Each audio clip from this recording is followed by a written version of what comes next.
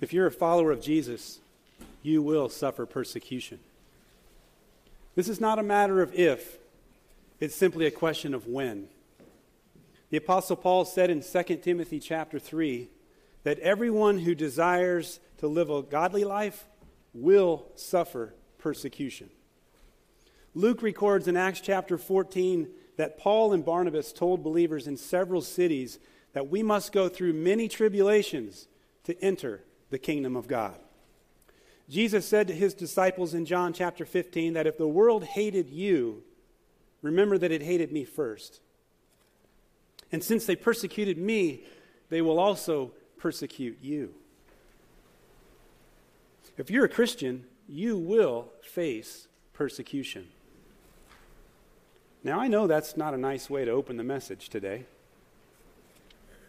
Hey, come follow Jesus so you can get persecuted. But listen to me, true Christianity isn't based on making you feel good, it's based on the truth. Amen. And no matter how much the truth hurts, it's still the truth. In America, we have very little understanding of persecution. Most Christians in America are so busy with life and so out of touch with what's going on in the rest of the world, they have no real understanding of what it means to be persecuted. Let me just give you some recent headlines from around the world. Afghanistan. Taliban going door to door searching for Christians, inspecting phones for Bible apps. India. Pastor driven from home after police torture and threaten. Uganda.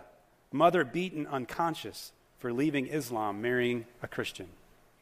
Pakistan. Christian woman accused of blasphemy for simply receiving a text. Syria. Syria's Christian population reduced by 2/3 since 2011. Nigeria. Jihadists uproot 10 million Christians, kill 43,000 others in 12 years.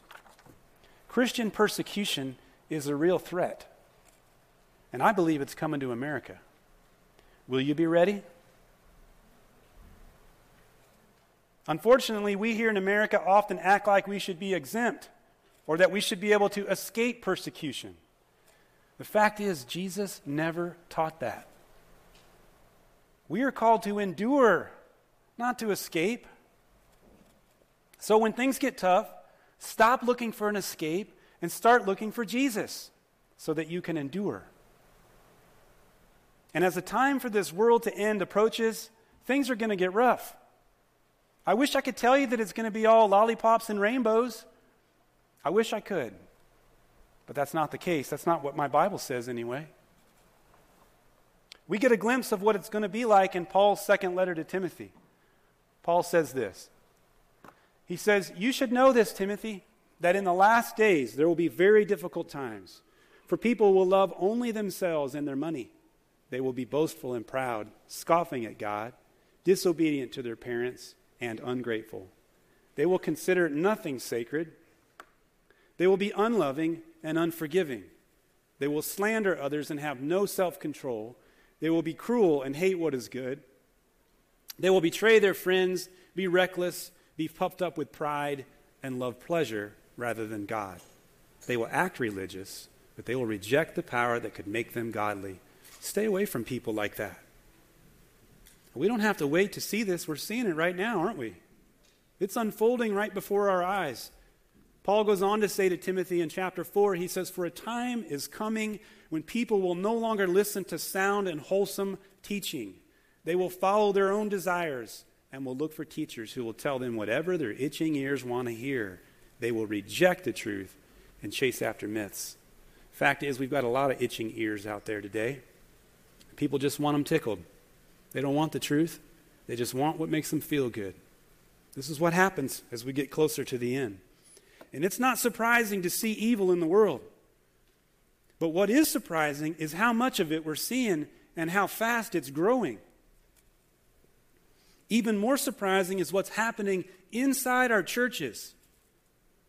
Many churches have caved to government tyranny and overreach over this COVID pandemic. Now, I didn't make a mistake. I did say pandemic. You betcha I did. Because that's what it is. Call it what it is. Unfortunately, we might see more of that again, more churches caving to this. And also in many churches today, we've thrown out sound doctrine and we've replaced it. We've replaced it with a counterfeit religion called moralistic therapeutic deism, or MTD. MTD believes that there is some distant God way off over here who just wants everyone to be nice and that the purpose in life is to just be happy.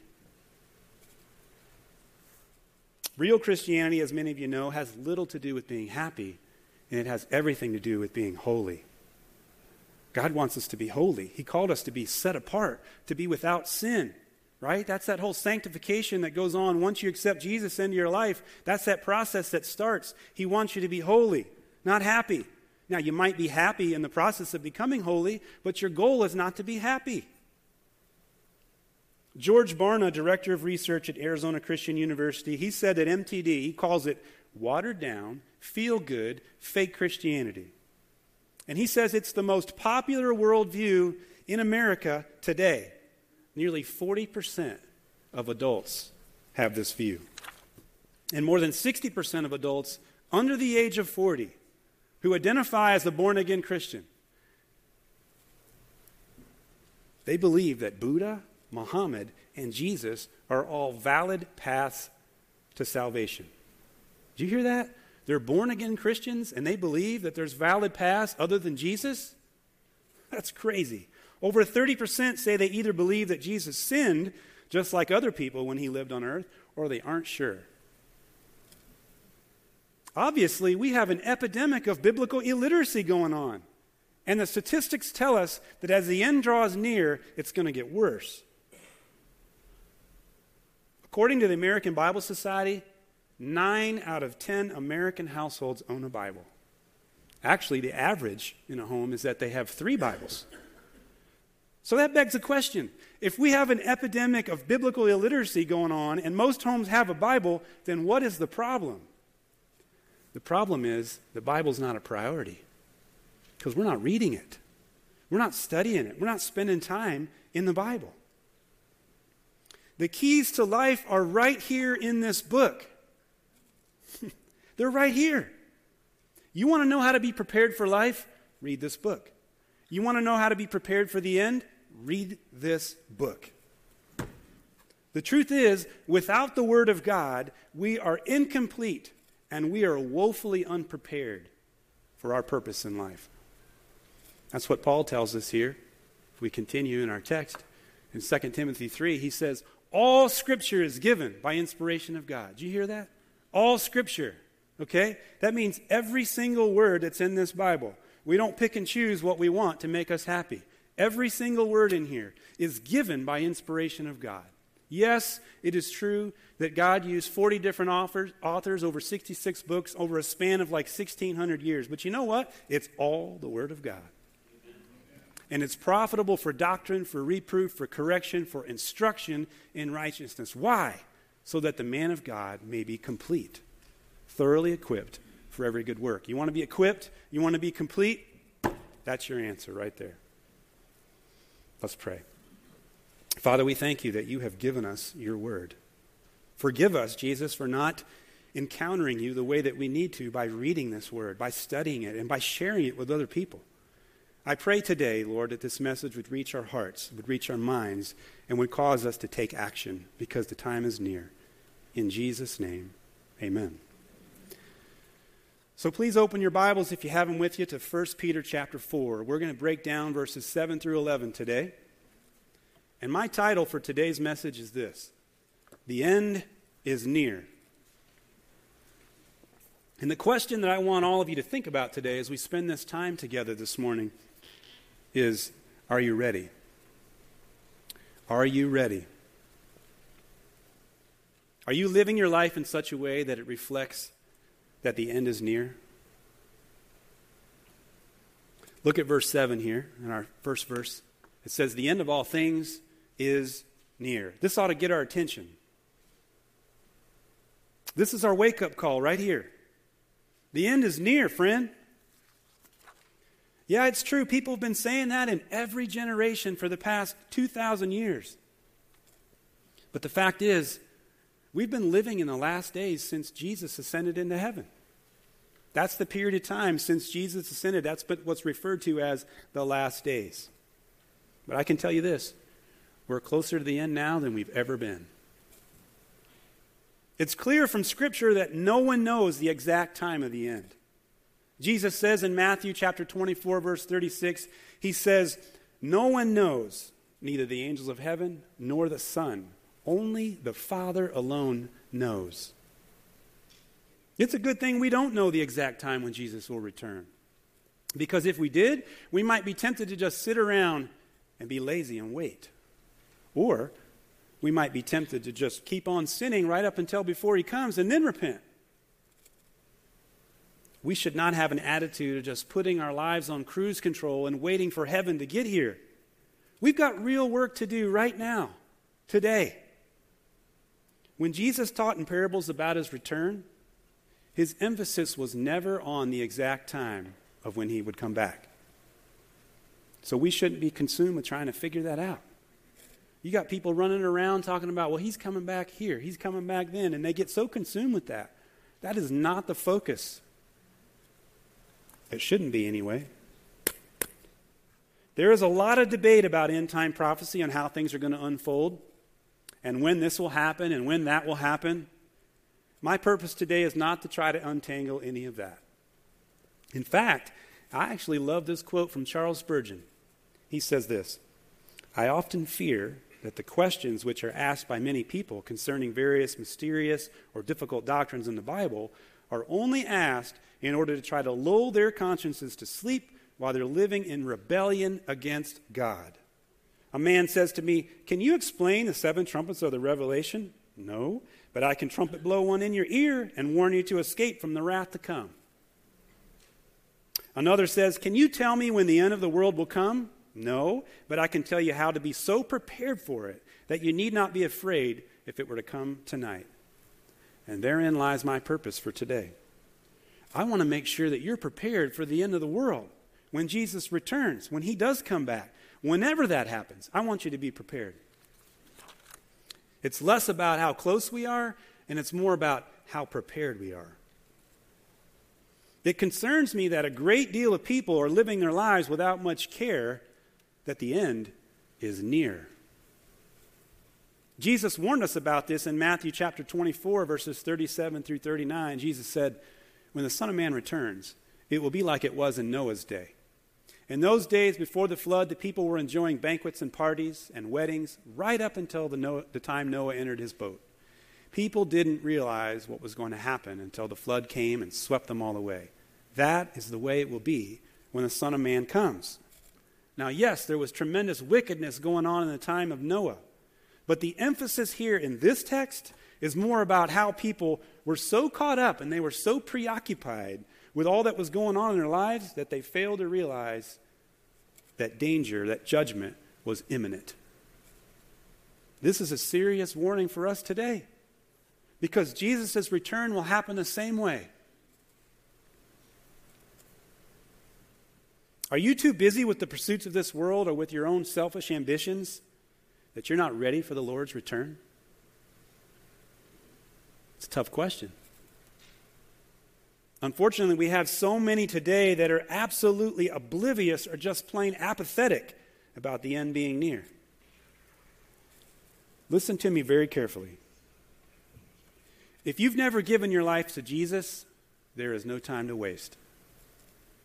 If you die today, or if Jesus were to come back today, it would be too late.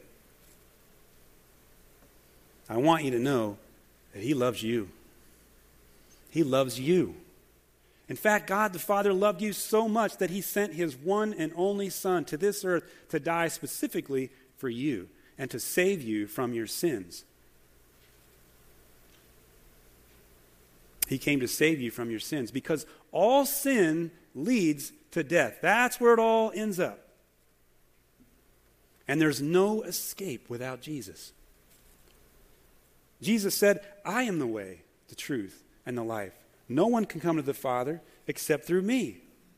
Without him, there is no way. you are dead in your sins, destined for hell forever.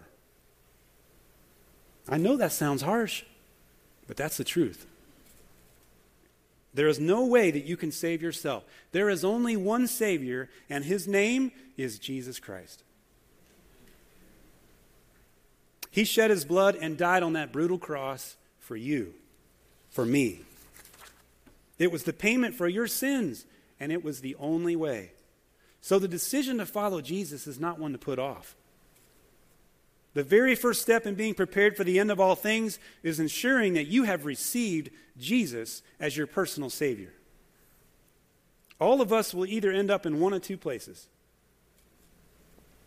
When the end of all things is here, you're going to be either with Jesus in heaven or you're going to be without him in hell for all eternity. So I encourage you, if you've never made that decision to follow Jesus, today is that day. Don't leave here today without making that important decision, because the end is near. Now here's what you're going to need to do. Confess with your mouth that that Jesus is Lord, and then believe in your heart that God raised him from the dead. And you'll be saved. You can do that right now in your seat. You can do that at the end of this message when I give the invitation. Or you can do that at the end of this service with one of the prayer guides that'll be up here for you. But friend, don't leave here today without making that decision if you've never done that. He loves you and he wants a relationship with you. Now, I really enjoy the words of the Apostle Peter. He is my kind of guy. He doesn't beat around the bush. He doesn't hold back any punches. He just speaks the truth right to the point. I love this bottom line up front kind of style. It really resonates with me. Just give it to me straight, give it to me quickly. That is Peter. So Peter, he gives us 4 commands and 1 goal in our text today. Each command illustrates for us how we are to be prepared for the end of all things. The first command is this: get serious about prayer. We have got to get serious about prayer. You see this in verse 7. Peter says, the end of all things is near, therefore be alert and sober mind, so that you may pray. To be alert is this idea of being spiritually awake. It's like when Jesus left James, John, and Peter, and he went off by himself to pray. When he came back, he found them all 3 of them sleeping. And he said, so you couldn't stay awake with me for just 1 hour? Stay awake and pray so that you won't enter into temptation. The spirit is willing, but the flesh is weak. When we are not alert, when we're spiritually drowsy, we become a spiritual drifter. And drifting is dangerous. It's dangerous. You make yourself extremely vulnerable to temptation. And we can't fight temptation on our own. Don't think you can just tackle it yourself, because you can't do it without the help of the Holy Spirit. Being spiritually awake keeps us sharp. It keeps us on edge so that we are much more aware of our danger. When we become spiritually drowsy, it is so easy to let our guard down. Sometimes it comes by what we allow ourselves to watch or listen to in our entertainment, whether it's online or on a TV or in our music or even in our movies. We must be alert and ready at all times. You know, I really enjoy hunting. Hunting is one of those things that I just love to do. I love to get out there in the woods. I love to take my weapons and stuff with me and just get out there. It is awesome. But I tell you one thing I don't like is I don't like seeing that whitetail waving at me. I hate that. And they just go running, the deer just go running off. I can't stand that. Listen, deer are incredibly aware of their surroundings. And it can be extremely difficult to sneak up on them. They're always alert. They always seem to be aware of imminent danger. You and I need to be like that. We can't be lulled into a false sense of security. You and I are being hunted every day. Did you know that? Do you know you're being hunted? Because we have an enemy in Satan who never stops. He never quits. We must be alert so we can pray, because prayer is our way of defense. So we need to get serious about prayer. Paul also mentions that we need to be of sober mind here in our text. This is the idea of being clear-minded, not having any clutter. Sometimes when we get so bogged down with this life and all of our worries and all of our busyness, we don't even realize the danger that's about to come upon us. When we're busy, we make excuses for not reading our Bibles and for not spending time in prayer, if we're honest with ourselves. Now, I saw this during my study, and I thought this was pretty interesting. Busy, the word busy, it stands for being under Satan's yoke. I've also seen it as bound under Satan's yoke. I've also seen it as burdened under Satan's yoke. But either way, this is a good reminder because Satan wants nothing more than for us to be distracted, to keep us preoccupied with everything going on in this life. Some of you right now are thinking about what you're going to eat after this service, aren't you? Come on. You know you're be honest. When's he going to finish so I can get out there and get something to eat? I know. I've sat right there myself.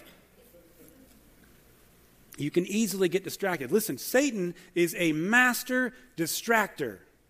And we've got to be alert and sober-minded so that we can pray. Peter, earlier in this letter in chapter 1, in verse 13, he says this. He says, "Therefore, gird up the loins of your mind. Be sober, and rest your hope fully upon the grace that is to be brought to you at the revelation of Jesus Christ." Peter is encouraging us here to focus. We've got to focus, to be sober. It's not a time to be spiritually asleep. The meaning here is that we are to prepare our minds for action. When we allow our minds to wander, to be out of touch with God or to be out of obedience to God, then we're really out of touch with reality. And this is the spiritual equivalent of being drunk. That's what it is. If we really understood how totally and completely dependent we are on God, we would pray more. If we understood how high the stakes really are and that there's a fierce spiritual battle being waged all around us, we would pray more. If we really realized just how many people who need Jesus and are headed for judgment and then to hell for all eternity, we would pray more. The end is near. There is no time to waste. We must get serious about prayer. The second command that Peter gives us is to love each other deeply. We've got to love each other deeply. He says here in verse 8, he says, "Above all, love each other deeply, because love covers over a multitude of sins." Above all. This means it trumps everything. There's nothing higher than this right here. When it comes to people, we've got to lead with love. It's not a superficial kind of love. This is agape love we're talking about. This is the highest form of love that the Bible talks about. And listen to me. This is not a love that's based on our feelings. Feelings lie, and feelings come and go. Love is not a feeling. Love is a decision. Love is a sacrifice. Matter of fact, Jesus says in John 15:13 that there is no greater love than to lay down one's life for one's friends. That is sacrifice. And Peter is saying here not to just love, but to love deeply. He adds this word deeply. Other translations use the term fervently. Love each other fervently. This means our love causes us to be stretched. Now, I was thinking about this. I was thinking about maybe having a practical exercise and making you all stand to your feet and touch your toes. But here, I don't want you to do that. All I want you to do is just visualize yourself doing it, okay? Visualize yourself standing with your feet straight and you bend down to reach your toes. For many of you, that would be a stretch, wouldn't it? For a lot of you, it would probably hurt if you tried to grab your toes, if you were to be honest, right? I see some of y'all laughing. The more we stretch, the more it hurts, right? This is the idea that Peter is getting at here when he says, above all, love each other deeply. Because it hurts sometimes. We need to love others sincerely, and it will hurt, and we choose to do it anyway. Peter reminds us also here that love covers over a multitude of sins. This involves forgiveness. This involves reconciliation. Listen to me. If you're a child of God, forgiveness is not optional. It is a requirement. You must forgive. It means working things out. The Apostle Paul gives us the greatest definition of love in all the Bible here in 1 Corinthians chapter 13. Paul says, love is patient. Love is kind. Love does not envy, is not boastful, is not arrogant, is not rude, is not self-seeking, is not irritable, and does not keep a record of wrongs. Love finds no joy in unrighteousness, but rejoices in the truth. It bears all things, believes all things, hopes all things, endures all things. There's that word endure again. It endures all things. Love never ends. This is the biblical gold standard for love right here. And for most of us, if we're honest, this is a stretch. It's not easy, and it hurts. But whoever said loving others would be easy? God's word tells us loving others is the greatest commandment in all the Bible, right alongside loving Him. Love God, love people. That is the entire biblical law summed up into one phrase. Love God, love people. And love means we endure. We don't escape. We commit to working things out because love never ends. Remember, love is not a feeling. It's a decision. It's worth the reminder that one of Satan's chief strategies is to divide and conquer.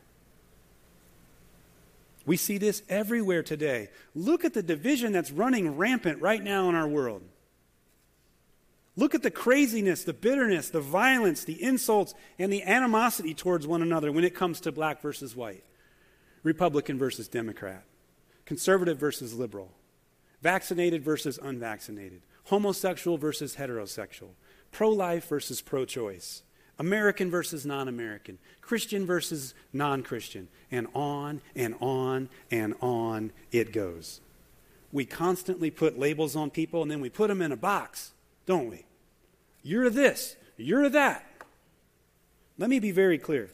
The Bible only makes one meaningful distinction between people. It's the only real distinction that matters.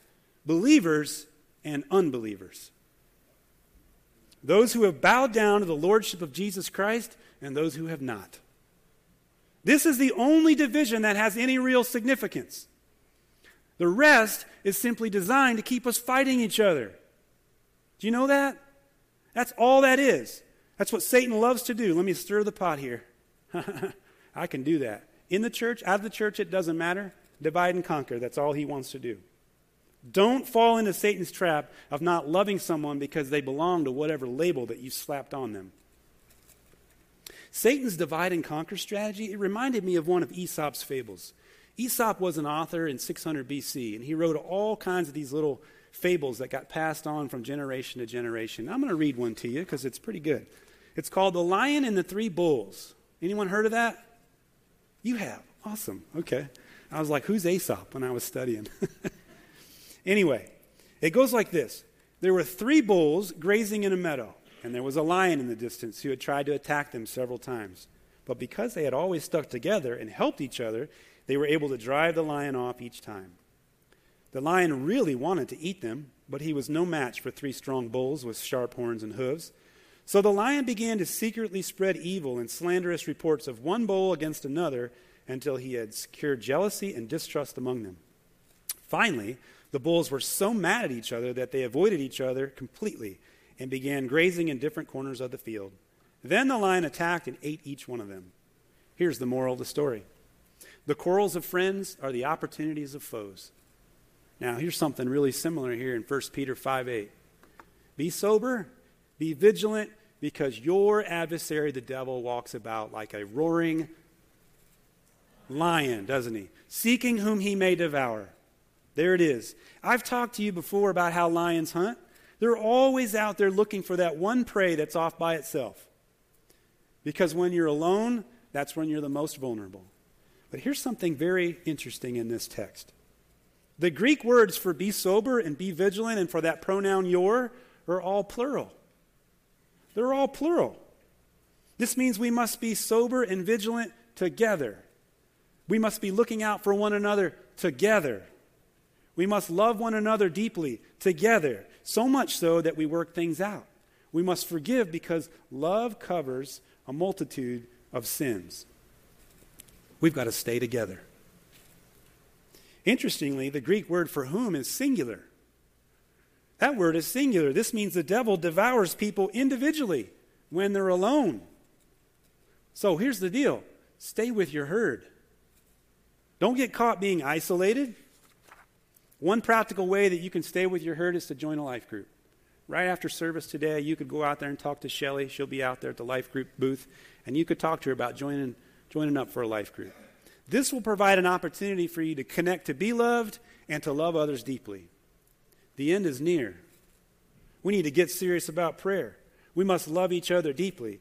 And the third command that Peter gives us here is to offer hospitality without complaining. Offering hospitality is receiving people into our homes. It's taking care of them, ensuring their needs are met, making them feel welcome and making them feel accepted. Hospitality is simply using your home to serve others. That's what it comes down to. Now, most of us, we can do some hospitality. We can put on that fake veneer. I'm really happy, and I just fake it, don't I? Come on, you guys know it. You get your house ready, you get it all clean. You're probably arguing with your spouse before they come over, and then they come over, and you're like, yes, everything's great. How was your day? Because we're really good fakers, aren't we? That's why Paul adds those words, without complaining. He put those in there on purpose. When that guest overstays their welcome and leaves a mess or says something to rub you the wrong way, don't complain about it. Serve them in a spirit of love. It's hard work. It really is hard work, but we've got to do it without complaining. Sunday mornings are great. This is great having you guys here. But we really need to be meeting in homes. We need to be fellowshipping together. That's what real community is. That's how you build real community. Life groups are perfect for this, so I encourage you to get plugged into one of those today. If you're going to be prepared for the end, you're going to need a community. The end is near, so get serious about prayer. Love each other deeply. Offer hospitality without complaining. And the fourth command that Peter tells us here is this. Ooh, I didn't even show the verse, did I? I just was rolling. Well, there's the verse for you. Offer hospitality to one another without grumbling. Y'all got it? Okay. All right, our fourth one is use your gifts faithfully. Use your gifts faithfully. Peter tells us here in verse 10, he says, I won't miss it this time.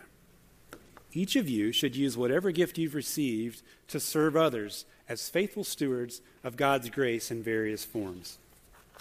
Every Christian, the moment that you receive Jesus, you are given at least one gift. You may not know what your gift is, but it's there. Many of you have more than one. Now, let me clear up a common misconception that people have. Many people believe that the ministry is what the pastors do. The pastor's job is not to do the work of the ministry. The pastor's job is to equip you to do the work of the ministry. You think I'm joking? Man, I'm making this up? Make y'all do the work? No, I'm not joking. Watch this. It's right here in the text. It was he, Jesus, who gave some to be apostles, some to be prophets, some to be evangelists, and some to be pastors and teachers. To do what? To prepare God's people for works of service, so that the body of Christ may be built up until we all reach unity in the faith and in the knowledge of the Son of God and become mature, attaining to the whole measure of the fullness of Christ. God put us in this church so that we would grow. And it's in our ministry to each other that this happens. Your challenge is to find what your gifts are and to use them. I don't know about you, but I want to hear that on that day, well done, my good and faithful servant. That's why you got to use your gifts faithfully, okay? We're accountable to what we do here on this earth. Now, one way that you can do this is you can sign up for our Discover Your Ministry class, which is part of our spiritual growth track of classes. It's our third one in the series. You don't have to take these in order. You can take them in any order that you want. But 301 is the class in which we teach you about spiritual gifts and how your unique shape contributes to that. We typically offer this class twice a year, and the next one is in October. So if you're interested in that, you want to sign up, you can do that on the kiosk right before you head out the door. You can sign up for that. In this class, we will guide you on a discovery of who God made you to be, because we believe that once you understand who God made you to be, you will understand what God made you to do. Spiritual gifts are given to serve others. This is a very critical point. These gifts are not given for your benefit. They're given so that you'll bless others with them. Now, Peter, he classifies spiritual gifts into two categories in our text. You see this here in verse 11. He says, if anyone speaks, they should do so as one who speaks the very words of God. If anyone serves, they should do so with the strength God provides, so that in all things God may be praised through Jesus Christ. To him be the glory and the power forever and ever. Amen. So Peter says here that there are speaking gifts and there's serving gifts. These are the two major classifications. The Apostle Paul, he speaks in great detail. If you want to read about spiritual gifts, go to 1 Corinthians chapters 12 and chapters 14. He does a good job laying those out. But it's no accident that the greatest chapter in all the Bible on love is sandwiched right in between that. Sandwiched right in between the two chapters on spiritual gifts. So what Paul does here is right in the middle of his teaching on spiritual gifts, Paul stops and he says, hey, by the way, let's talk about love. Because if I don't have love, I'm nothing but a clanging cymbal, he says. I could be the greatest teacher in all the world. I could be the greatest preacher in all the world. I could be the greatest administrator in all the world. I could be the smartest person in all the world. But if I don't have love, it's absolutely nothing, Paul says. Watch this. He says, if I could speak all the languages of earth and of angels but didn't love others, I would only be a noisy gong or a clanging cymbal. If I had the gift of prophecy and if I understood all of God's secret plans and possessed all knowledge, and if I had such faith that I could move mountains but didn't love others, I would be nothing. I'd be nothing. We must love to serve, and we must serve to love. A non-serving Christian is a contradiction. Did you know that? So I encourage you to discover your gifts, start using them. The church needs you.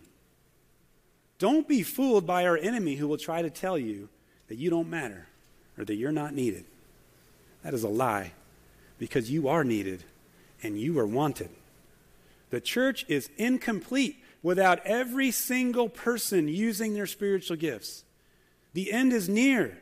Use your gifts faithfully. Now we're going to look at this text one more time, different translation. I want to encourage you that as you're studying the Bible, jump in different translations. You'd be surprised how God will speak to you in a way you might not have known otherwise if you're not just jumping around in different translations. It's actually pretty fun to do that.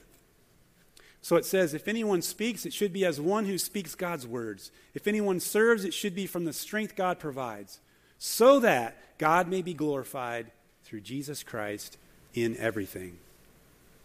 To him belong the glory and the power forever and ever. Amen. Now we come to the one goal of those 4 commands that we've talked about today. And that one goal is to glorify God. It all comes down to this. God gets the glory. Amen. Right? Y'all should be jumping out of your seats. God gets the glory.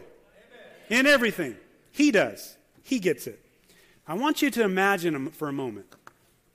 Imagine a church where everyone gets serious about prayer, loves each other deeply, shows hospitality without complaining, and faithfully uses their gifts. That would be a church glorifying God. That would be a church prepared for the end of all things when Jesus comes back. The end is near. Are you ready? Let's pray. Father, thank you for the Word of God. Thank you that we have your Word at our disposal every day. Thank you for that freedom that we have. At least we have that freedom right now. And I pray, Jesus, that you would encourage us to walk with you, to walk by faith, not by sight. That we would engage and we would endure. knowing that the time is near. If you're here today and you've never accepted Jesus as your personal Savior and you said to yourself, I want to make that decision today. If that's you, please slip up your hand so I can pray for you. Anyone here today want to make that their decision? This is the first decision. It's a prerequisite to being prepared for the end of all things, is that personal relationship with Jesus. And he wants you to have that with him. Anyone here want to make that decision today so I can pray for you? Okay, others of you may be here and you're thinking, you know what? I have let my life be filled up with so much stuff. I'm so busy. I'm so worried about this and my job and my marriage and this and can I have a baby? Can I not have a baby? Am I going to get injured here? What am I going to do? It's on and on and on those questions come about in our minds. Lord, we want your peace. We know the time is short and we want to make the best of it while you're here. If that's you and you're like, you know what, something resonated with me today and I want to decide today that I'm going to get serious about my prayer. I'm going to use my gifts. I'm going to do those things, love each other deeply. Anyone here today want to make that decision, I can pray for you. Thank you. Thank you. Thank you. A lot of hands. Amen. So, Father, I pray that your Spirit would fill these people up who've said, yes, I want to realize the end is near and I want to make the best of my time. Lord, I pray that you'd fill them up, that you'd encourage them, that you'd help them to get into your word, that you'd help them to walk out their faith and engage people. Lord, we know the time is near and there's a lot of people that don't know you, and it's incumbent upon us to share that love with them. I pray, Jesus, that you'd encourage us as we go. We love you and praise you because you get all the glory. In Jesus' name, amen.